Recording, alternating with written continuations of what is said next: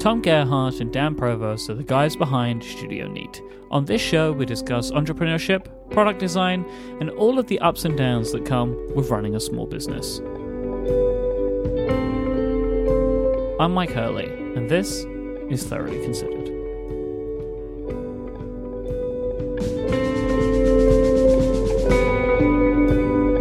A pen. Turns out you made a pen, and it's on Kickstarter. It's called the Mark 1, right? Mm-hmm. Yeah, Mark Uno. Mm-hmm. And it's been out for about 24 hours on Kickstarter. And Dan, would you like to share with the world the achievement that this new Kickstarter project has gotten? Sure. Well, we reached our funding goal in about 2 hours. And by the end of the day, it was our most successful single day of funding across all of our past Kickstarters. So that's exciting. Is that in monetary value? Yeah. Okay. Yeah, in terms of monetary. I haven't checked the backer count. It still is. I actually did a little looking on KickTrack. Woo! Everyone's favorite website. Yeah. And it's actually quite useful. It is, but it's ugly as sin. It really is ugly. And the name is weird because there's a Q in it. But let me look real quick. So yeah, I think it was also, well, it only has the latest two campaigns, the Panobook and the Adjustable Glyph. But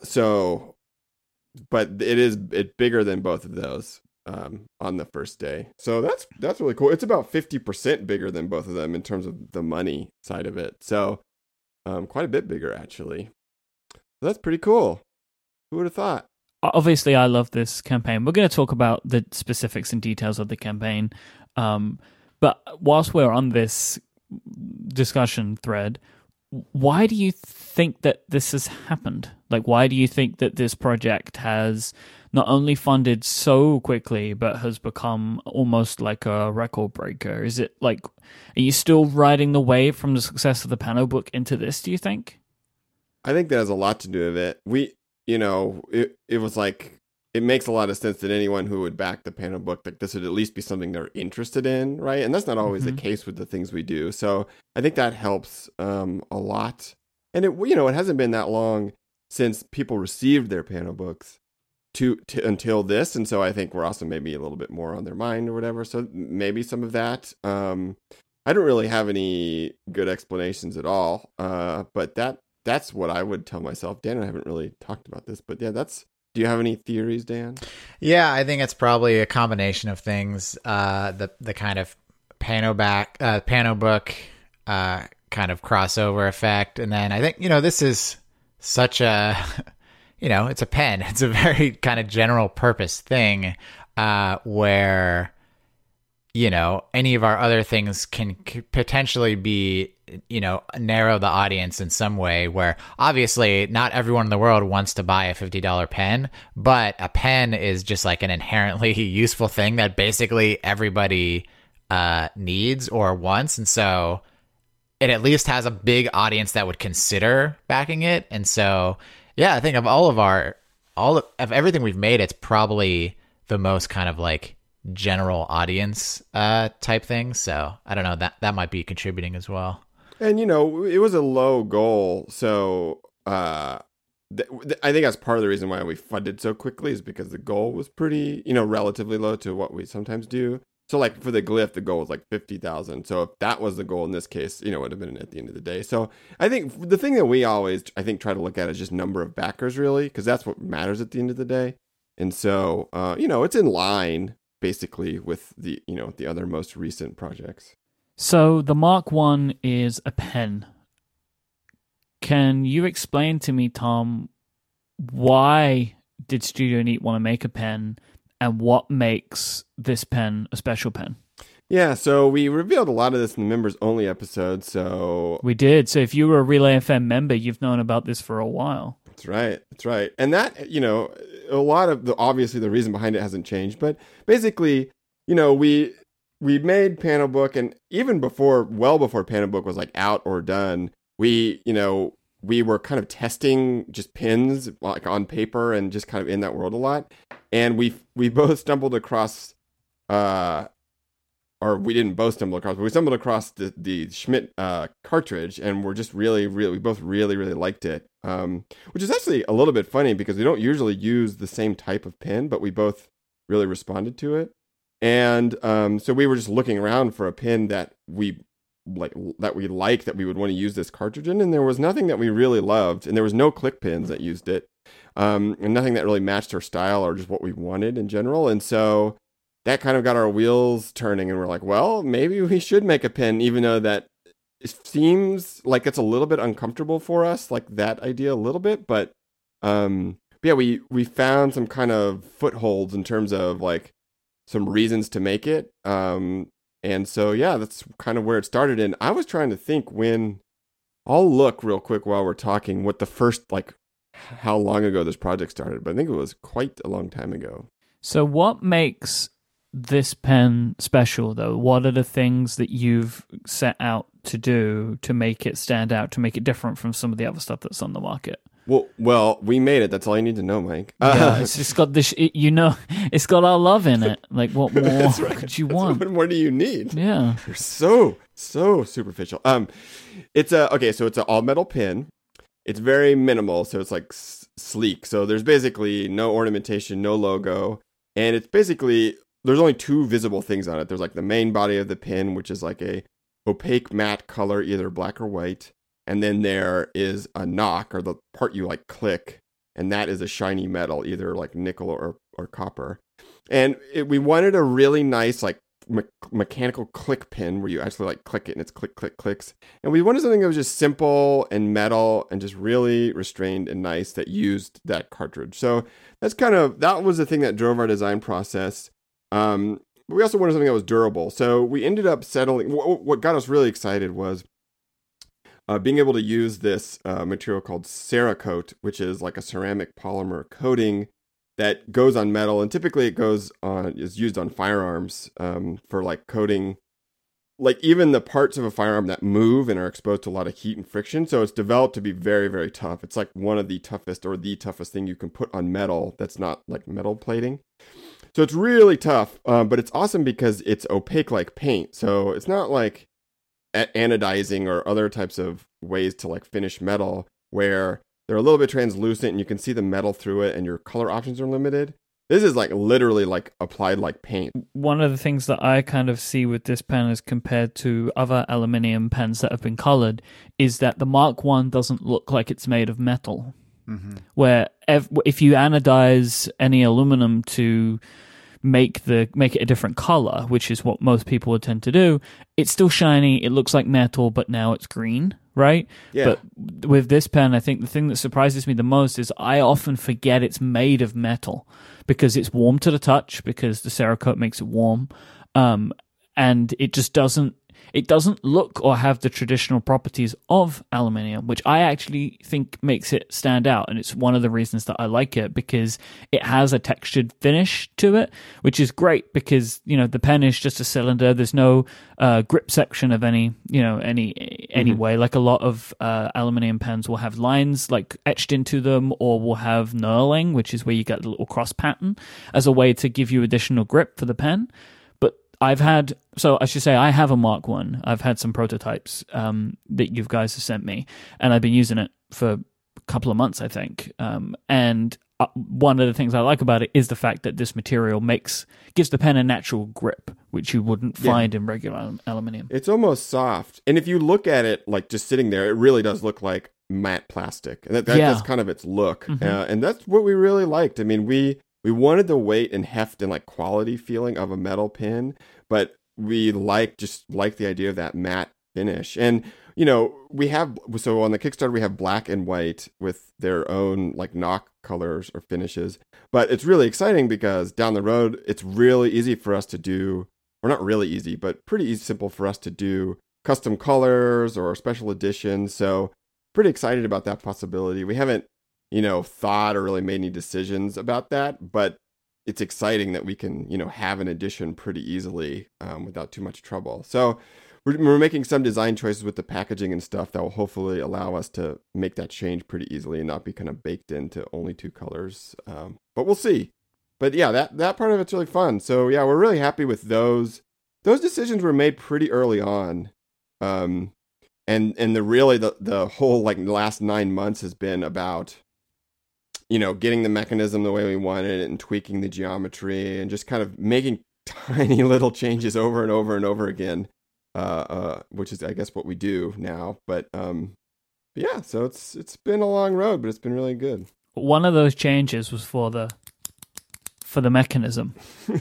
Yeah. This pen was done, like you sent me a prototype of a basically finished version in October of last year, and I remember, I'm not saying it isn't because of me, but I remember I said to you what I didn't like about it was that the mechanism was smushy.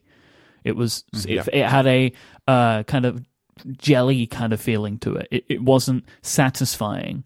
But you guys have decided that you were mostly okay with it, and then all of a sudden decided you would redesign and create your own mechanism. So what happened there? Yeah, this is an interesting project for us because we basically did it twice. Back in October, like you said, we had sent you a prototype. Our design was essentially locked. It looks exactly the same. Yeah, we were like, okay, this is what the pen is. Here's, more or less a final prototype. We got quite far on the Kickstarter video. And then we were kind of running into a timing issue where it was like, kind of getting into November, and it's like, I don't think it's a really good idea to launch a Kickstarter campaign, during the holiday season. So we were like, oh, well, maybe it's good because, people will be like, wanting to, in the like buying mood, I guess. But we were like, I think it's best to just push this to January. And so in that lull, two things happened. One is we decided to revisit the mechanism because we had a little bit of time. We were like, you know what? I think we should take a minute, step back, and see if we can, reapproach this and see if we can get a true clicky mechanism. Because honestly, that is what we wanted from the beginning. Mm-hmm. But I think we did a good job of kind of convincing ourselves that the kind of smooth clickless mechanism was good enough. And in fairness, there are some things that are nice about it just in its, in its own right. It does have a certain feel to it that it's easy to be convinced you like it. But now that we've, now that we've been able to do the click mechanism that has an actual click, to me, there's no comparison. I like it much more. But that is like a good, that's kind of a separate discussion of kind of when parameters and limitations are in place, how people tend to do a good job of kind of like convincing themselves that things are, how they should be or how they want them to be. But anyways, that was like basically a redesign, a rethink. And then with the video as well, we had shot quite a bit of it and had more or less a rough cut of it. And it just wasn't, we felt like it wasn't kind of doing justice to the pen. It was mostly kind of like a lighting issue where it just, the pen is actually quite hard to photograph because of the shiny knock end. So we were just unsatisfied with it. So basically scrapped what we did and remade that as well. So it really feels like we designed this pen twice. But I guess that's a luxury we're afforded because we don't have deadlines. Like we're able to take the time we need to get it right. So and I'm glad we did because I'm much happier with how it turned out. The pen is priced at a premium price. What is the thinking behind the pricing? Like, where does that come from? Why do you see this pen as, what is it, $50 it starts at? Mm-hmm. Yeah, so it's $50, and we actually for a long time were thinking it would be more. And like to kind of fit our like profit margins we like to try to stay at, we would need it to actually be more. But we decided to go to like drop the price a little bit, at least for the Kickstarter. We don't know where that will end up like later after the Kickstarter. It might go up quite a bit. So yeah, we always, it's always a back and forth with us. Like if we could sell something for less, we do, if it makes sense. So it's kind of like where we think the final bill of materials cost will be and our profit margin, and we try to wrestle that with what feels right. And we thought that like 50 felt really good.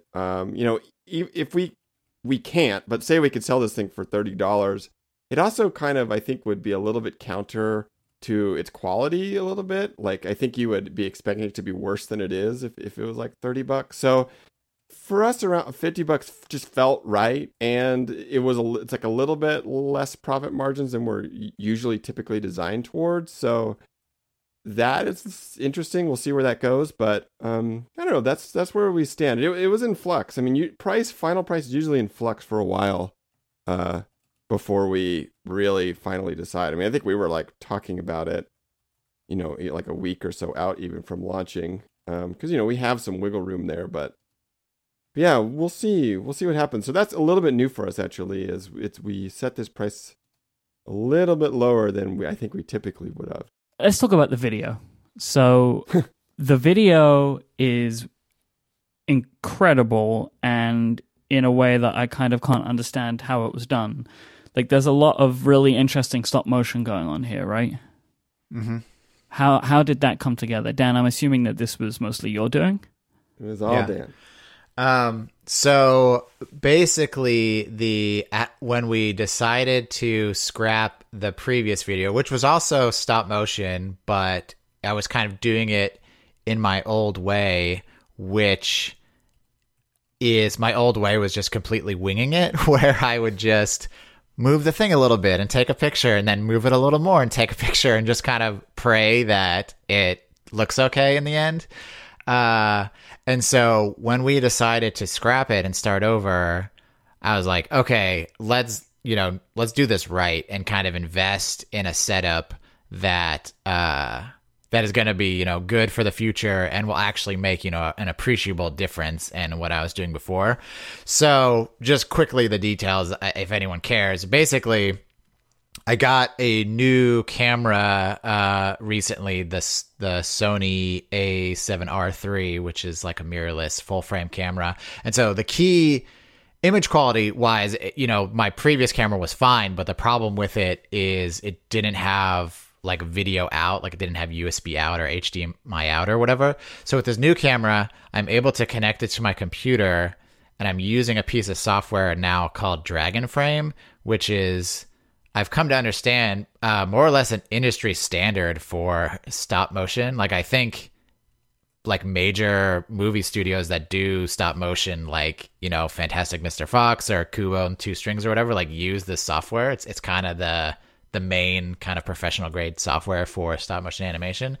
So with that tool, it makes things so much easier and so many things possible for me that weren't possible before. So a good example is, and something that was really helpful for just like the timing of all these things that are kind of sliding on and off the screen, is you're able to draw animation paths and then tell it how many frames you want, that sequence to occur over.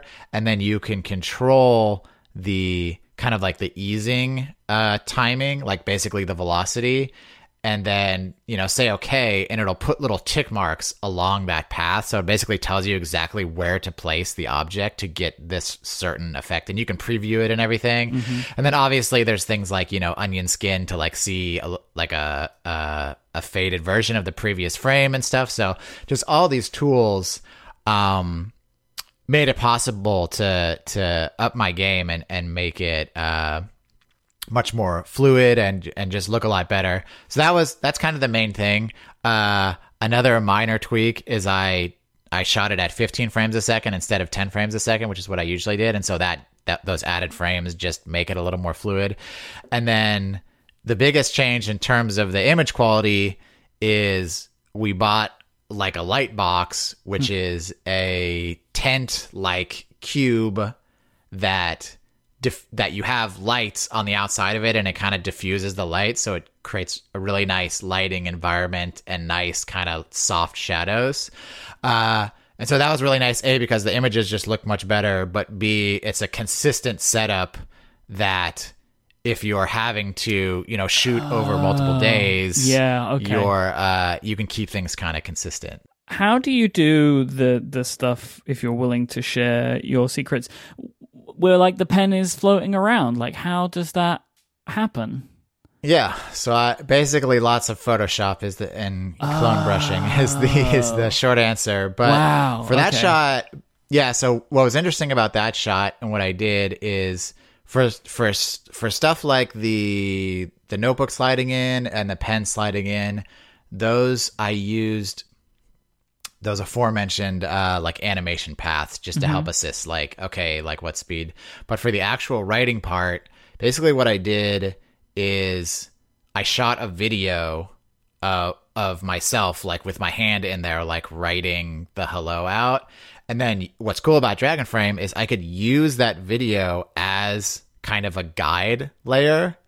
And so whenever I was animating the actual pen moving, I built this like rig of like, wire and stuff to prop the pen up that I was then going to Photoshop out later. But I had that video guide to know where the pen should be positioned, so it like looked natural when I was writing. And so I just matched the pen position against the video that I had shot. And so I knew that the end result would be like, it would look normal and not kind of all jittery and weird. So that's how I did that. And there's a whole bunch of like the way I had to shoot it to like make it possible to Photoshop and all these things it's not really worth going into that. But basically it took about a week to do like that opening animation, which is like 12 seconds. So yeah, it was lots and lots of Photoshopping. It looked, yeah, because I meant, right? So like you're working on every frame, so that's a lot of frames, but it looks wonderful. It's like one of those things where it's less noticeable because it's so professional, right? It's less like, there are sometimes you see something like this, you're like, look how good that was. Like, what? Bravo to them. They did a great thing. But with this, it's kind of just like, you take it in as just a mark of professionalism to the project. Does that make sense? Like, because it's so good, it is less like impactful in that way, but it's more impactful in others, in like less perceptible ways, I think. Yeah, it's interesting. It's like, so we really like stop motion for a couple of reasons. One, like Dan can do it by, like, it's playing to our strengths. Like we don't, we're not going to like hire talent, and we're like not great on camera, and like we don't have awesome scenes and like locations. Yeah. So stop motion is great because we can make something that is visually compelling and interesting, like with the tools we have, kind of. So we like that. But we both like it because it feels like friendly and approachable. But I like that this now feels very professional, yet still like keeps that friendly tone. And so it's a really nice balance because it can really have that air of professionality, like, and thoughtfulness and quality, like you're talking about, but still be friendly and like nice and not like kind of soulless. So that's really cool. The other thing I'd like to point out with the video is all of the sound effects, like not the track, but the like sound effects of like the pen going shh and stuff is all Dan. Like with his voice. It's all really? Voice stuff. Yeah. That's good. Which is really fun. Yeah, it's very like Wes Anderson. And I think my guess, and I don't know, Dan and I haven't talked about this, but my guess is because, I'm just going to guess and I'll see if this is right. Dan, did you do those sound effects like that because you saw how well the stop motion was turning out and it made you think of like Wes Anderson or something like that, and you're like, this could, I don't know, it's like worth doing the Foley work or something?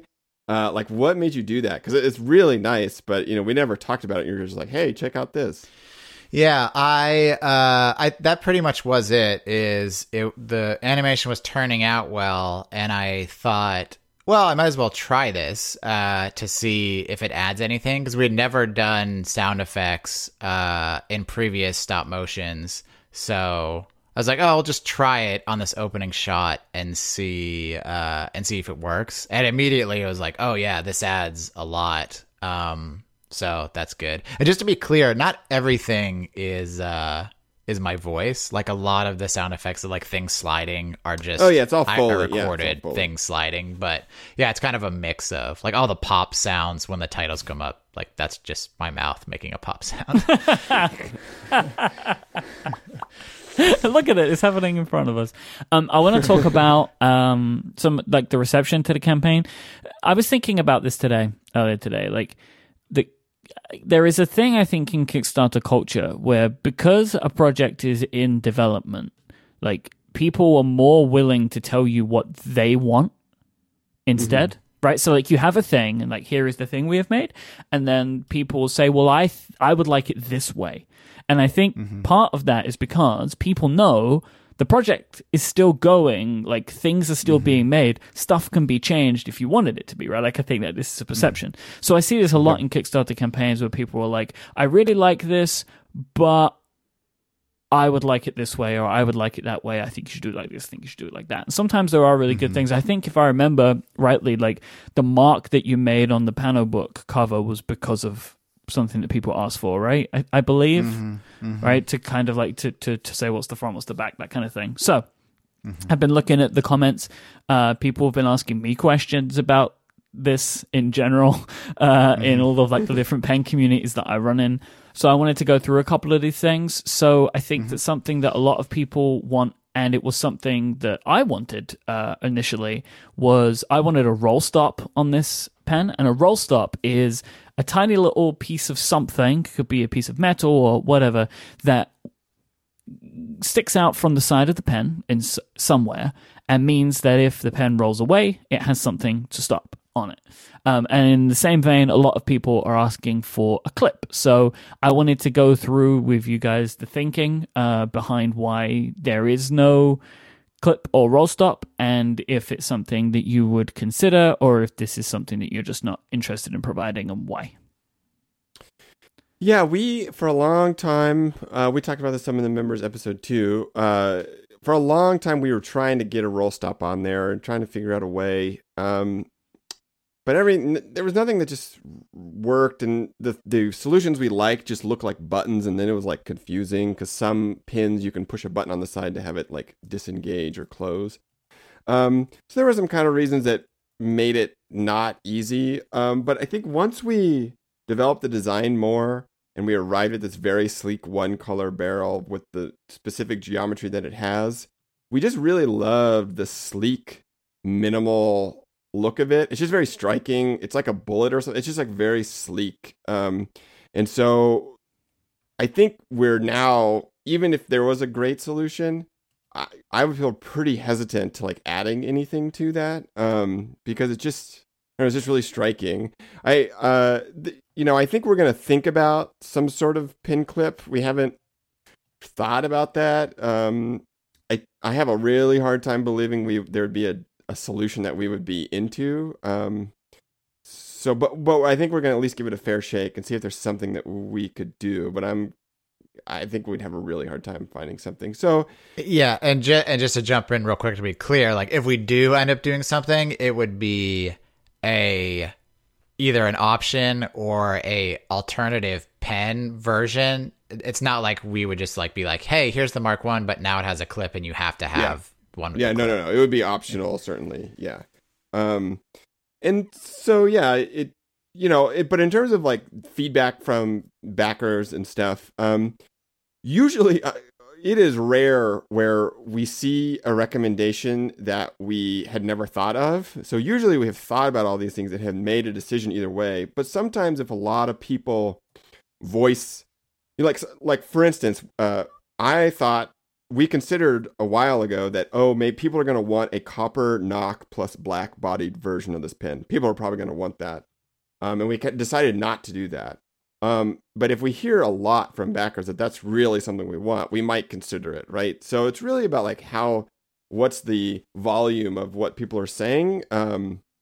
It can kind of sway our opinions because almost always we've made a conscious decision about all these things, but we can definitely believe that we're wrong or have like miscalculated on things. And so if it's something that we can change without kind of destroying other parts of the product, we're definitely open to it. But typically it's not something that's brand new to us. It's just like it the amount, the like volume or the amount of comments will kind of maybe push us back in the direction we weren't thinking. Does that make any sense? I think so. Okay. Yeah, and just to add to the clip or no clip discussion, I think a lot of it also is just straight up personal preference. So like I think people that are asking for a clip are like not wrong at all. Like they like clips, but we just... Yeah, because to some people, a pen without a clip is broken. Yeah. Yeah, so for us, I mean, I'll just speak for myself. Like I personally don't really prefer clips for a couple of reasons, and they're like weird and idiosyncratic in some ways, but like I find myself like fiddling with clips too much, and like on cheap pens I'll just like break them off, and that's really annoying. And then one thing I've really noticed that I really like about the Mark 1 prototypes, which this is like silly, but I like that you can pick it up and there's no orientation. Like I think whenever there's a pen that has a roll stop or a clip, I have this like weird little like OCD thing where it like needs to sit in my hand a certain way. Like the clip needs to be oriented a certain way. And there's something really nice about this like radial symmetry, I guess, where you just pick it up and you don't have to like fidget with it. Like it's just always ready to go. So it's like a minor thing, but it's something I've really enjoyed with the prototype. Yeah, and just one other note about the making changes after the fact that I thought about Dan was talking would be really hard. Like we a long time ago decided, okay, no pin clip. And so not only like we could find a solution that would work, but I think it would be nearly impossible for us to find a solution now that we've like made a statement and made this pin that is designed to not have a pin clip, to find a solution that would not feel tacked on. And we don't want we don't want any part of this thing to ever feel tacked on. And so for us to design a pin clip on, we'd really have to start from zero again. And maybe there'll be another pin in the future that has one, but it would be a completely different pin because it has that. So that's why it's so difficult to respond to these kind of requests, because, it's just almost nearly impossible to really tack something on like that. It's like really, really hard to, and then keep a design that is like harmonious and feels right and is like authentic. So that's why it's so difficult. It's not that we aren't listening and don't completely believe that people want that and they're like justified for wanting it. It's just we've made all these decisions, we've built this foundation, and it's really difficult to like kind of remodel the house without breaking it. I guess there is like a simple fact sometimes that you have to accept, is that sometimes it's better for just somebody to just not buy it than you decide to make something you don't want to make. I love it. I love accepting that. One thing I think about all the time is when we had the first Glyph, like way back in the day, and it only worked on like the iPhone 4 if you had no case. And we went to Macworld to like the convention. We had a booth, and people would come up, and some people like, oh, this is cool, and then some people would be like, oh, well, I use a case on my phone, and we would say, okay, well, this isn't for you then. And they would be like kind of taken back. Like they would be taken aback that we weren't like selling it to them, that we weren't like trying to push it on them. And the thing that I really like about that is we would much rather make the people who this is designed for really happy than have a compromised product that maybe works for more people, but it makes no one really happy. So that's why we're perfectly fine with saying, okay, this just isn't for you. Like, we don't want to hard sell it because we don't want you to be disappointed. Like, so that's why, we're really confident in the decisions we make, because we're like, okay with this, with limiting, who this is for, basically. And we know that that's happening, and it's totally fine. And we hope that we just don't want to come off as being like arrogant or like dismissive of people's wants. It's just like, no, we just designed this thing, for someone else, basically. From the production standpoint, is that all nailed down? Do you know how and where this thing is going to be made? Not exactly where. The really awesome thing about this pin is it could be made by lots of different people because it's a pretty controlled machining process. So that's really cool. We have some quotes, and we'll probably go with the supplier that we've used in the past because they do really good work. We know them. But we haven't completely decided that yet. But the way it will be made is all on one machine, which is awesome. It's called a CNC Swiss lathe. And it's a machine that is can make very, very complex parts. And it's perfectly made for basically making this pin. So it's great. It's very, very, very, very, very precise, like less than a thousandth of an inch if it needs to be. And so, we can really kind of make exactly how we want it. So there's I think a lot to talk about in terms of like the actual development of the mechanism, which I don't know if we want to get into those weeds, but it's awesome that we have basically one supplier and one kind of machine, and we know what it can do and kind of what are the operations and what it's good at, what it's bad at. So that's really awesome. So I hope that production will be pretty easy. The only downside with this production process is there is like to make one part on that machine costs $1,000. Like if you're just going to make one, it probably costs like $5,000 or $1,000 because the setup and programming of that machine and time to set it up is so expensive. Right. And if you're not going to then run it, so these companies can actually run these machines lights off, which means they can load it up with a bunch of bar stock and then like leave for the weekend, and it will just like run and make parts. So the setup time is really is like kind of a flat, huge fee. So the problem is we can't really get like a sample production part without paying a lot of money. So that is the one kind of risk here, is we have to kind of triangulate and get the design of the parts like finalized, but then we're going to go into production and we won't have production parts until we have production parts. But at that point, we spent quite a bit of money. So that's a risk inherent in the process. There's a similar risk with like, injection molding, and, there's always a risk, but that's where the risk is in this process. And it's unfortunate that, we can't get kind of like perfect samples before we go into production, but we'll be able to get pretty close using some other methods. So it will work out, but that is the one downside. All right, so as we stand right now, so recording today, you have 1,070 backers for £54,500. Oh, I get that. I don't know if you know this now, but Kickstarter does this thing that's really annoying, where I guess it's a good thing in some instances, but it's annoying for me when I'm looking at Kickstarter campaigns. It shows me everything in pounds. So you had a £21,369 goal, and then you can hover over this little indicator. So you are at $76,633 as we record right now. Wait, so how many pounds is that? 54,587. Okay, gotcha. You guys are coming back. Yeah, so it does this same. The conversion is good, but it doesn't do the conversion everywhere. Like I wish it doesn't convert the goal limits until you go through to checkout. So it's like, well, why? But anyway, so there's all different kinds of currencies going on for me right now. But anyway, so you are like way over 200% of the funding. You are breaking records left and right. Where do you think this one's going to end up?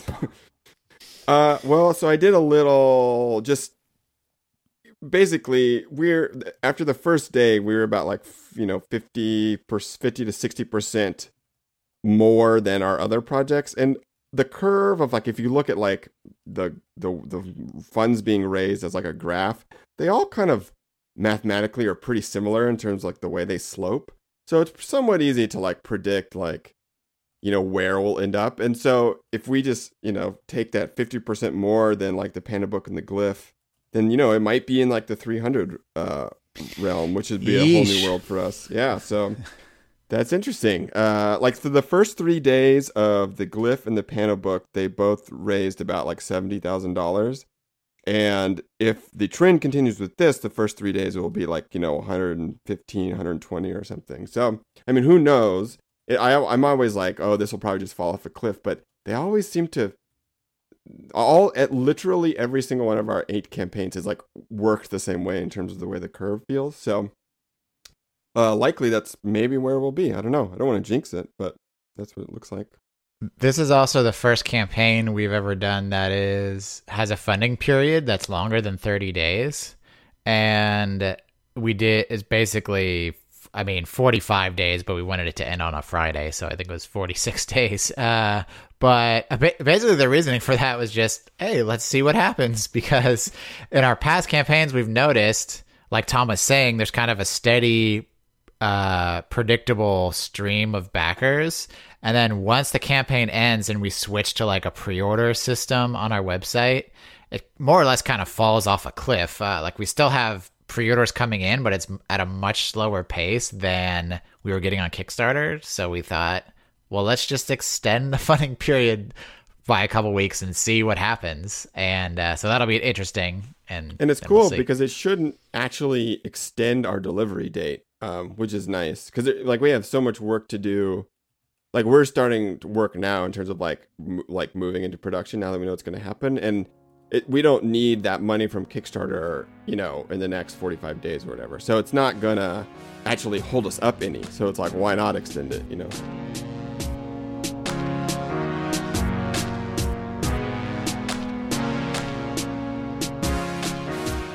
Thoroughly Considered is a joint production between Relay FM and Studio Neat.